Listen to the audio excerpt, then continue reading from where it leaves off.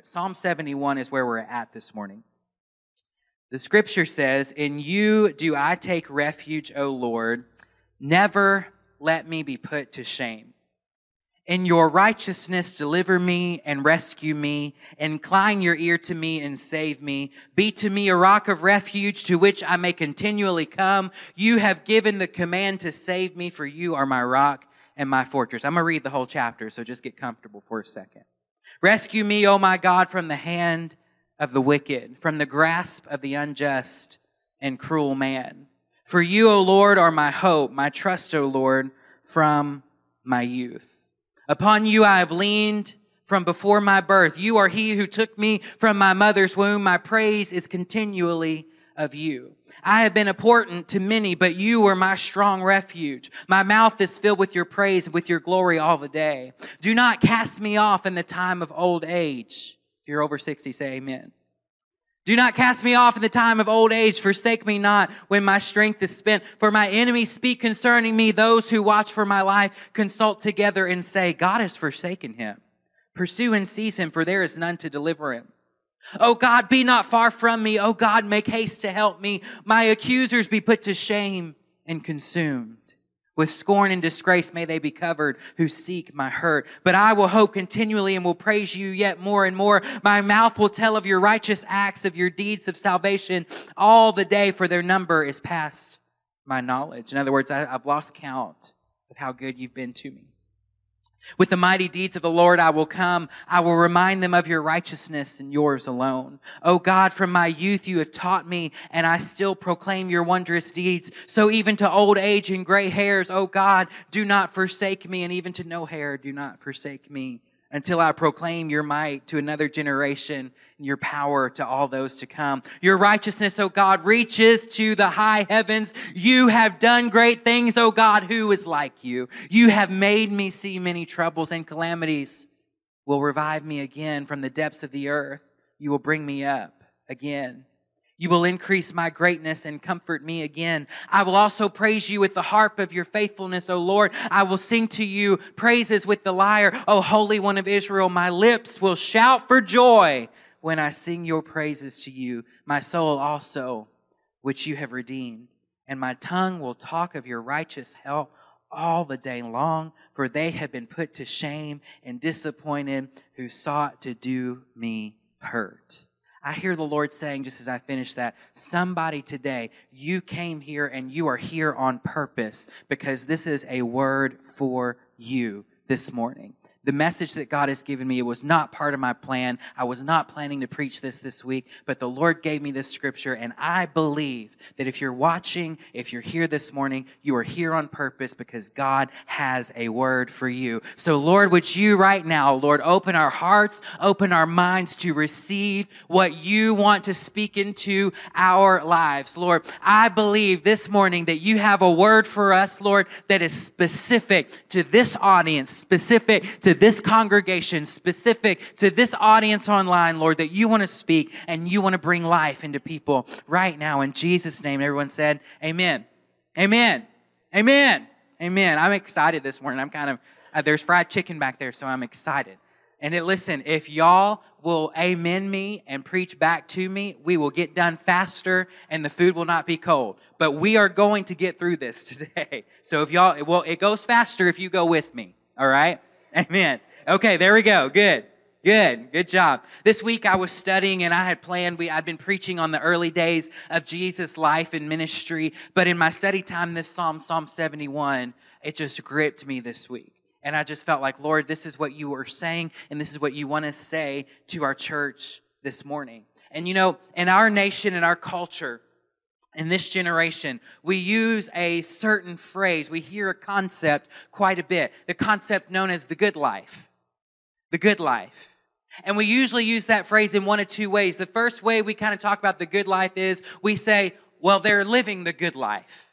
Or we're living the good life. And here's what we mean by that. We usually talk about someone living the good life when we see what they want us to see. We see what they want us to see. We see their Instagram pictures of the perfect vacation. We see the family photos that they paid some photographer hundreds of dollars to Photoshop and manipulate so that they look as good as possible. We see the fancy meal they're about to eat, but we don't see the bill. We see the new car they just bought. We see the new house they just moved into. We see the new job they were just promoted into. And we say, man, the Joneses are doing really good. They're living the good life. Now here's the problem with our concept of what it means to live it up or to live the good life. We only typically show people the parts of our lives that we want them to see. So we see the picture perfect vacation, but we don't see the credit card debt.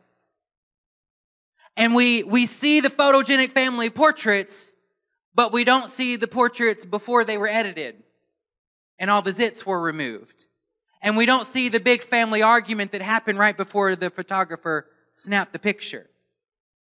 We see the new car, but we don't see the hit that the credit score just took. We see the new house, but they never show it to us. You know, people will take a picture of their new house before they lived in it. You never see a picture of the house after they lived in it a couple of weeks. You only see it when they first move in. We don't see that in a few years there's crayon from the 3-year-old on the living room wall, and there's stains in the carpet where the dog couldn't hold it in. We don't see that part of it. We see the new job promotion, but we don't see the long hours and the hard work, the dance recitals that dad missed and the t-ball games that mom missed because they had to work and get ahead. We see the nice office, but we don't see the immense weight and pressure that they're carrying around in that high up job. My point is this: oftentimes our concept of the good life is a mirage. It's an illusion. It's smoke and mirrors. No one is happy all the time. Life isn't always good all the time. Even for the most fortunate, cancer does not discriminate. A bad economy does not care about your prayer life. And a bad economy does not care about how many social media followers you have and how many likes you get on your post. So we create this fake identity, and not even just social media, because if you think, well, I'm not on Instagram, I don't care about likes and all that kind of stuff, you might not do that. But some of y'all, before you got out of your car, you put a mask on before you walked in here, and I'm not talking about a COVID mask. Whatever was going on in your life out in the parking lot, you put a cover over it when you walked in here. Because you got to put your church mask on. We've bought this idea that living the good life is the most important thing for us to present to the people around us and who observe us. But there's another way we use that phrase good life, and it's not in the living the good life. Another way we hear that phrase is, well, they lived a good life. Past tense. Living the good life, present participle, things are going great. Well, they lived a good life. Past tense. That's what the preacher says at the funeral. That's what you say when you're around the hospital bed. Whether it's true or not, we say it. Listen, some funerals, us preachers have to preach. Folks, makes it hard to be truthful. Don't live your life in such a way that the preacher has to lie at your funeral to make you sound good. I'm not lying for you. So you better find another preacher to preach yours. I'm not going to lie for you. No, but for the most part, when we're at the deathbed or we're at the funeral home, we look down at the person that we're gathering around and we say, well, they lived a good life.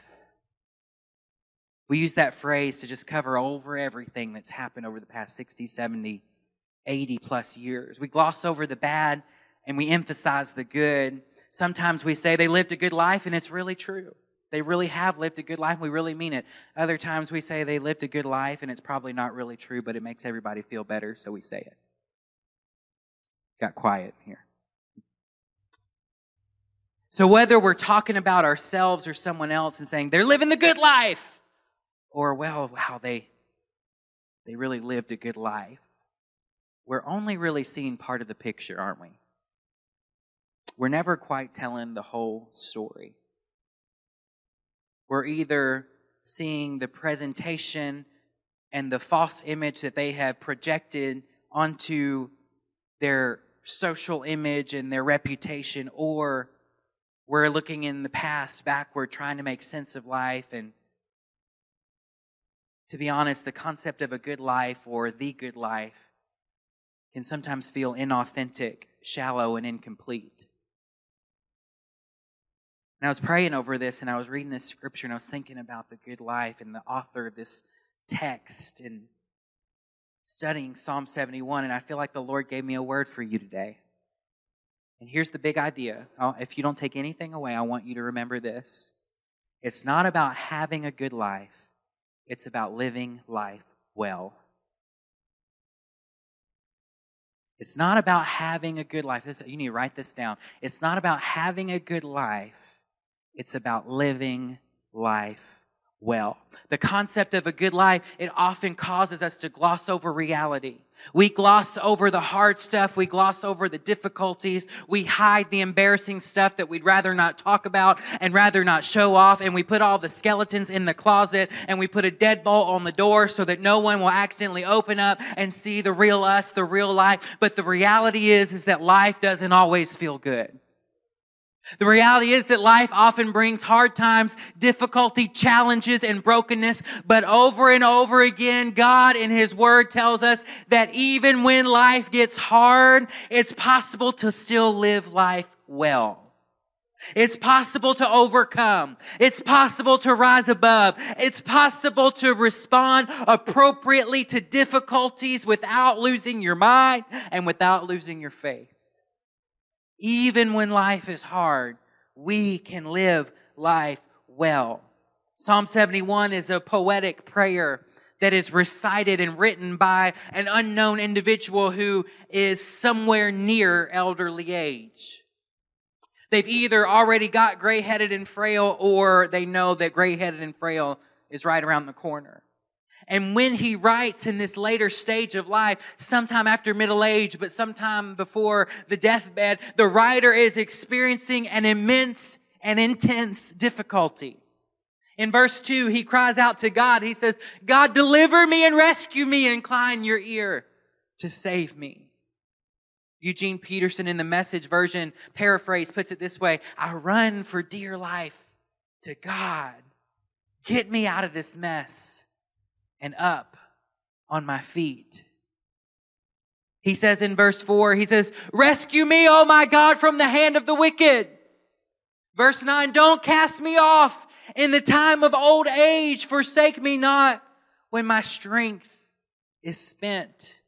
And I love how Peterson puts it in the Message. He says this, don't turn me out to pasture when I'm old, or put me on the shelf when I can't pull my weight. The person writing is crying out to God and saying, God, I'm in trouble, but I'm tired. This isn't a young spring chicken that's writing. It's someone that's lived life. It's been around the sun a time or two. And they say, God, another battle at this stage in my life. Another complication at this stage in my life. I'm in trouble, but God, I'm so tired. I need help. And when you read this psalm, you get a conflicting message from the person who is apparently and deeply conflicted, because every other verse is saying something like, God, I'm in trouble. God, I'm old and tired. God, the enemy's coming after me in hot pursuit. But then between all of those negative verses, he'll say things like, Lord, I've trusted in you my entire life. Every other verse, he'll say something, my mouth is filled with your praise. Your righteousness reaches to the heavens. You have done great things, oh God. Who is like you? And I feel like this passage is trying to communicate something to us. We're reading words that are thousands of years old, but they are so relevant to our lives today. But see, because we wouldn't say this, but we often think this, that giving God praise is conditional upon God making sure things are going good in our lives. So this writer in Psalm 71 makes no sense to us, because he's praising while he's obviously going through something terrible. He's crying out for help and still praising God in the same breath. And I realize, and I've studied this, and I prayed over this scripture and meditated over it, and I believe that Psalm 71 is giving us a blueprint for how to live life well. How to live life well. That's the title of my message, the blueprint of how to live life well. And I want to break it down for you because Psalm 71 teaches us that even when life isn't going well, you can live well. Even when life isn't going well, you can live well. Y'all know, and you've heard me do this before in sermons, I love to look up the real meaning of words. What do words mean? And what am I, because sometimes we use words and we just don't know what we're saying. We think we know, but we don't know. So I looked up the word, a simple word, well, in the dictionary. Not well like a hole in the ground, but well. And this is what I saw. When I'm talking about living life well, well means living life thoroughly, carefully, and soundly. It means sound in mind, body, and in spirit. Satisfactory and pleasing. It means success. It means that even when life isn't going well, you can live life thoroughly, carefully, soundly. You can be sound in your body, in your mind, in your body, and in your spirit. You can live life in a satisfactory and pleasing way to God. You can live a successful Christian life, even when things aren't going well around you. I was reading the dictionary and I thought, man, the dictionary is anointed. The dictionary has got some truth in it. I wanted to shout reading the dictionary because, wow, what does this mean for our lives? Psalm 71, it's the inner cry and heart of a man who's in the midst of difficulty, but has learned the secret to how to live a sound, pleasing, and even a successful life. He's reached an advanced age. He's seen victories and he's seen sorrows. He's seen wins and he's seen losses. He's seen mountains and valleys. He's experienced both joy and pain, and he's looking back over his past. He's looking over his shoulder saying, I've seen what God has done in the past. He's looking around at his present circumstances and things that are going on in his life in this moment, and he's continually and confidently able to say, I've lived life well, walking with my Lord all of these days, and I have full confidence that God who brought me out back then is going to bring me out tomorrow, is going to bring me out today. And in verse 17, he says, Lord, since my youth, you've been dealing with me and you've taught me and you have done wondrous deeds in my life. He's able to look back and say, God, even in the hard times, I've done my best to remain faithful to God. And God has been faithful to me. And he says, God, you've gotten me out of messes before, so I'm confident that you didn't bring me to this mess to leave me in this mess, because I know that you're able to get me out of this mess. So here's just a few things that I want to draw your attention to in the scripture today. First, living life well means leaning on God. Leaning on God. Look at verse 6 in Psalm 71. He says, upon you, God, I have leaned from before my birth. I have leaned before my birth. You are he who took me from my mother's womb, and I have leaned on you ever since. Again, another definition, that word lean, it means to be supported by something that is firm and unflinching. Come on. It means to be sustained by something that is unbreakable. It means to find comfort in something that is safe and dependable. Whew, that's good.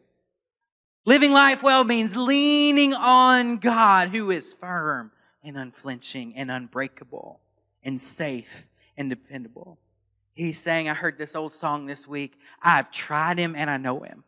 I've tried him and I know him, and I have found him to be faithful. He's saying with the hymnist, on Christ the solid rock I stand. All other ground is sinking sand. Everything I've tried to do, everything I've tried to depend on, they have all proved unreliable. People will fail you. Organizations will fail you. Politicians will fail you. Doctors will come up short. Governments will rise and fall. But let me tell you about my God. I've leaned on him since I was born. My whole life I've depended depended on Him, and I found Him to be secure. I found Him to be dependable. I found comfort in Him. I tried Him and I know Him, and I found Him to be faithful. He's the friend that sticks closer than a brother. So what the Scripture is saying to you and me today, when you go through trials and when you go through cares, please don't look to men. They'll just let you down. Remember, there is just one who will go with you to the end. His name is Jesus. He'll tell you the what, He'll tell you the why, He'll tell you the when. I've tried Him and I know Him, and I know He'll never fail. Living life well means leaning on God through the good times and the bad, because when the tough gets going, when the going gets tough, I should say, I need a safe place to go. I need something stronger than me to lean on. When my legs can't hold me up, I need something more stable than I am to hold me up. When my faith is weak, guess what? His faith is never weak. His faithfulness endures. His faithfulness lasts forever. His faithfulness never ends. He's never stopped being faithful. I need something I can lean on, that when I'm weak and when I'm tired and when I don't understand and when I don't know what I'm going through and I don't know what to do next, I know there's somewhere that's never going to bend, that's never going to fail, that's never going to walk away, that's never going to break, that's never lost a battle. I need to lean on God. Solomon put it this way in Proverbs 3:5. He said, trust in the Lord with all your heart and lean not on your own understanding, because my own understanding is limited. My own understanding is weak. My own understanding can be manipulated and can be overcome by fear and by doubts and anxiety. But trust in the Lord with all your heart. Lean not on your own understanding. In all your ways acknowledge Him, and He will make your path straight. That's usually where we stop reading. But watch this. Be not wise in your own eyes, but fear the Lord and turn away from evil. It will be healing to your flesh and medicine to your bones. Whew, that's good. Living life well means whatever you're going through, you've got a firm foundation. You've got an immovable, unshakable, unbendable, unbreakable, solid rock upon which you can run. You can run to, you can lean on, you can hide in, you can find refuge in, and you can find strength in. Listen, living life well doesn't always mean things are easy. Living life well means that the one who isn't surprised when attack comes and doesn't flinch when life throws you punches, he's the one you're leaning on. You might flinch and you might be surprised and you might be shocked, but He never will. So I lean on Him. The writer of Psalm 71 is saying, I have looked back over my life, and through the good times and the bad, I have leaned on God, and He has brought me over every mountain and through every valley. He's been my strength and my strong tower. So now, even in this trial, even in this current trouble at an advanced stage, if He did it before, He'll do it again. I can run to Him once again in my time of trouble, when the enemy is in hot pursuit, when lying tongues try to tear me down and destroy me, when enemy weapons are targeting in on me, and know that the one I'm leaning on will bring me out on the other side. And like the Hebrew boys in the fiery furnace, I might go through the fire, but I'm not coming out burned. Come on. I might smell like smoke when I get out, but I'm going to be fine. But He's not. He's going to bring me out. And the only thing that's going to burn up in the fire are the ropes that you tried to hold me down with. I'm going to come out freer out of this problem than I came into it. My God has promised me that if I lean on Him, Isaiah 43 verse 2 says, when you pass through the waters, I will be with you. And through the rivers, they shall not overwhelm you. When you walk through fire, you shall not be burned, and the flames shall not consume you. For I am the Lord your God, the Holy One of Israel, your Savior. When you walk through the waters, when you walk through the rivers, they won't overcome you and won't overwhelm you. When you walk through the fire, it won't consume you if you lean on God. Secondly, living life well means shaming the enemy. When you live life well, you bring shame on the enemy. One of the biggest lies that the enemy will tell believers is this. He'll start off, if God really loved you, if God really cared about you. Well, God wouldn't have let this happen to you. He wouldn't have let you go through this. And the enemy will try to convince you that difficulties in life mean that God has forsaken you. He will try to convince you that hard times in life are evidence that God doesn't care about you. But that was the devil's tactic even with Job in the Old Testament. If you remember the book of Job, he made a bet with God. The devil went to the Lord and he told God, he said, I bet you I can make Job sin. I bet you I can make Job curse your name. I bet you I can make Job compromise in his righteous walk with you. All I have to do is bring just a little bit of suffering into Job's life, a little bit of difficulty, and Job will turn on God. That's what the enemy tried to do. But what Job knows, and what the writer of Psalm 71 knows, is that the best way to defeat the enemy is to keep on living life well in spite of the enemy's attacks. It brings shame on the enemy when he sees you overcoming in the midst of adversity. When he sees you rising above his petty attacks. When he sees you refusing to compromise and refusing to back down. It confounds the kingdom of darkness when you stay in the light. Even when dark clouds come your way. Check out verse 10 and 11. The psalmist says, my enemies speak concerning me. They're saying, God has forsaken this guy. Pursue and seize him. There's no one to deliver him. They're saying, look, things are so rough in whoever's life that wrote Psalm 71. Things are so rough. Obviously, God's hand is no longer on him.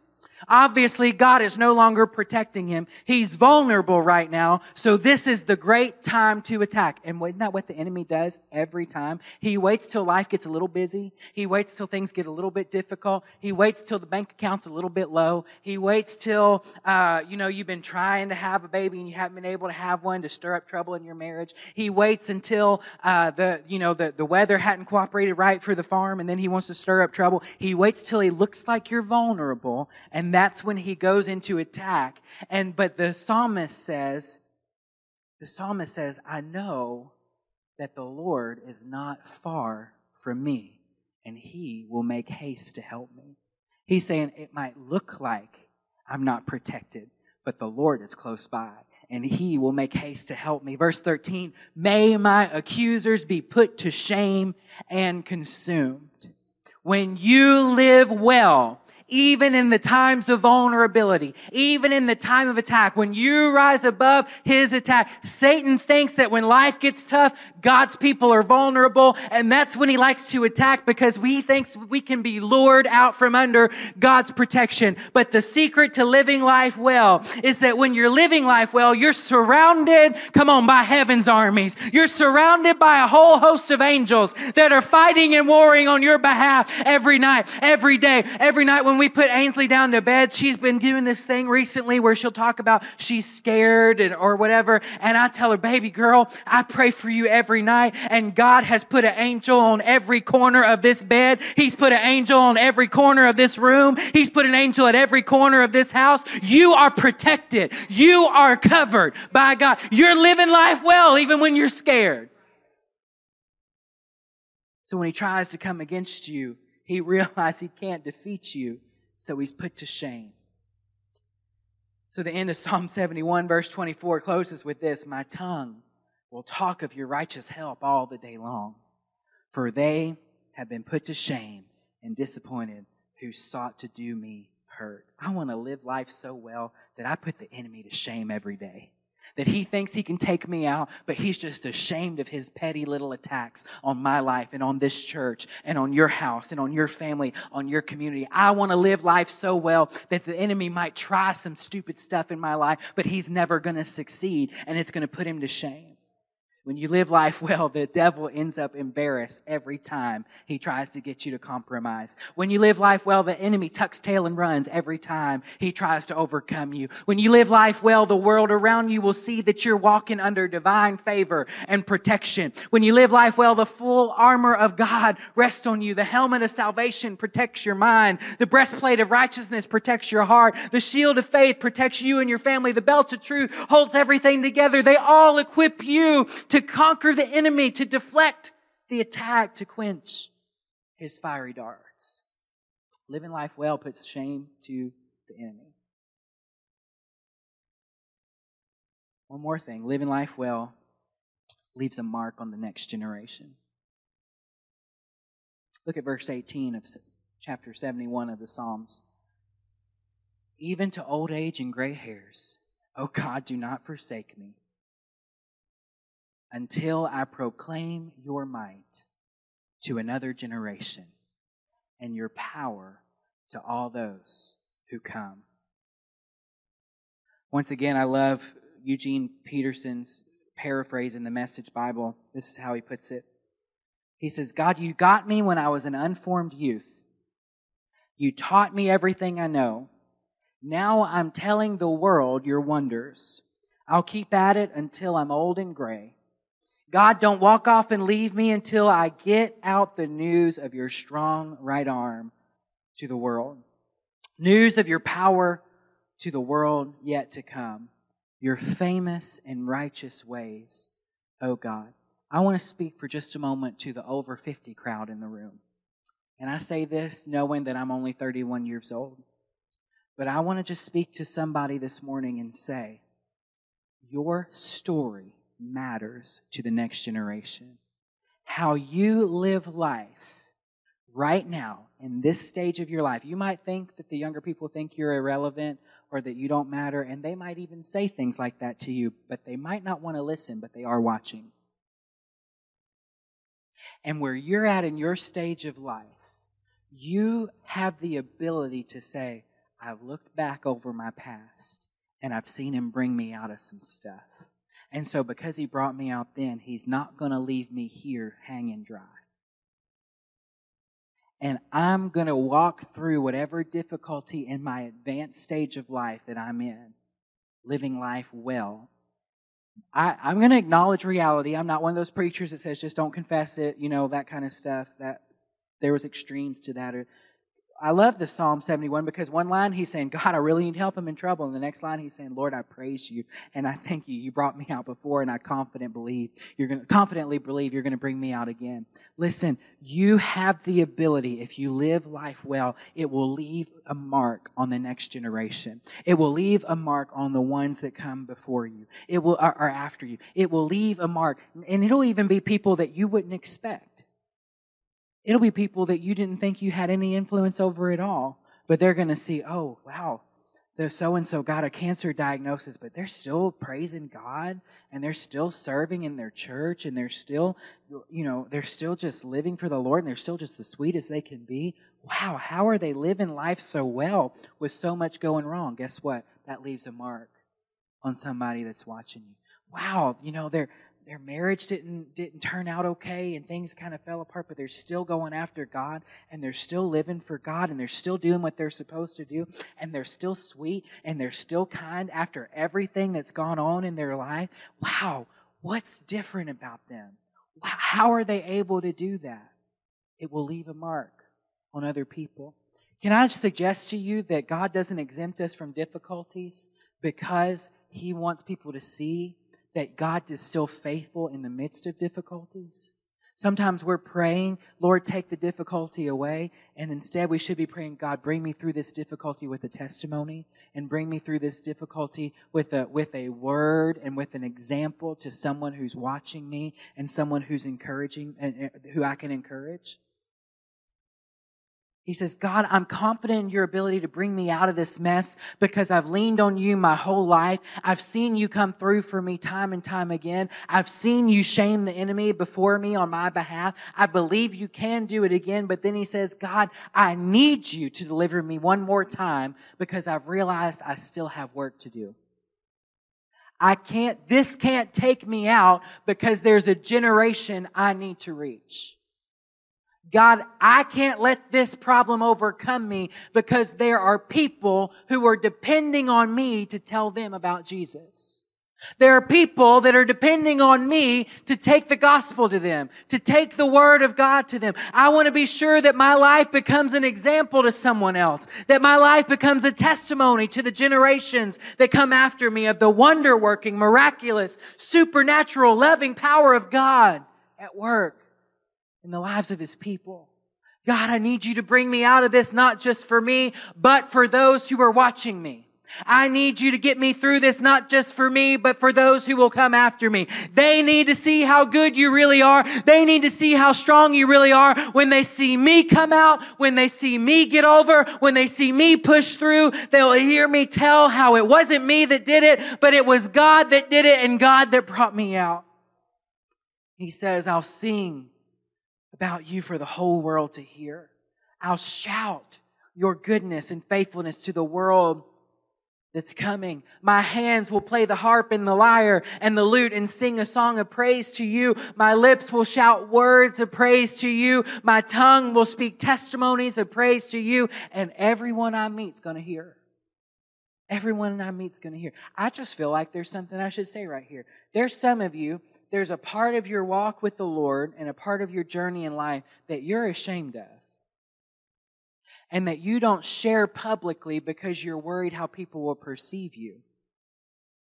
But I want to tell somebody this morning, this isn't in my notes at all. I don't know why I'm saying this exactly. But there's a part of your life that you rather would not talk about. You know God dealt with it and God did something in your life, but you don't want to talk about it because you're afraid of how that people will perceive you. But listen, what if God brought you out of that because there's someone coming after you that's dealing with a very similar issue? And if you keep silent about how God worked in your life, they'll never hear, God can do that in my life. Tell the story. Nobody's going to, if they judge you, they're in the wrong heart in the first place, and who cares? Tell the story because somebody needs to hear, God brought me out. God brought me out. I want to make sure everyone I meet's going to hear. Everyone I know is going to hear. Everywhere I go, I want to leave a mark. Because living life well means not just living for me. It means living for those who come after me. It's not just living for my own benefit, my own selfish gain, my own convenience. A life well lived is a life that points other people to the reality of the unmovable, unshakable, undefeatable, unflinching God who loves and cares for them. It's a walking, talking testimony of the faithfulness of God. It's a testimony and an example of how to live life well, even when life isn't going well. I don't want people to just look at me and say, oh, he's living the good life. I got a good life. I do. I'm thankful. I'm grateful. I don't deserve it. But I don't want to be just someone, oh, he's living the good life. And I don't want people to stand beside a box looking down at me and say, well, he lived a good life. I want my testimony to be, I'm living life well in the midst of it all. Would you stand with me this morning? I just felt like this morning there was a special emphasis on this word this morning that somebody here needed to hear. Life isn't always going to go well, but you can live life well. I just believe somebody is supposed to write that down and put it on your mirror, put it on the dashboard of your car. Make it your motto in life. I want to live life well. What's that mean? It means live life thoroughly, live life soundly, to go through even the difficulties of life, physically sound, mentally sound, spiritually sound, and to be successful in my walk with the Lord, even when things are difficult.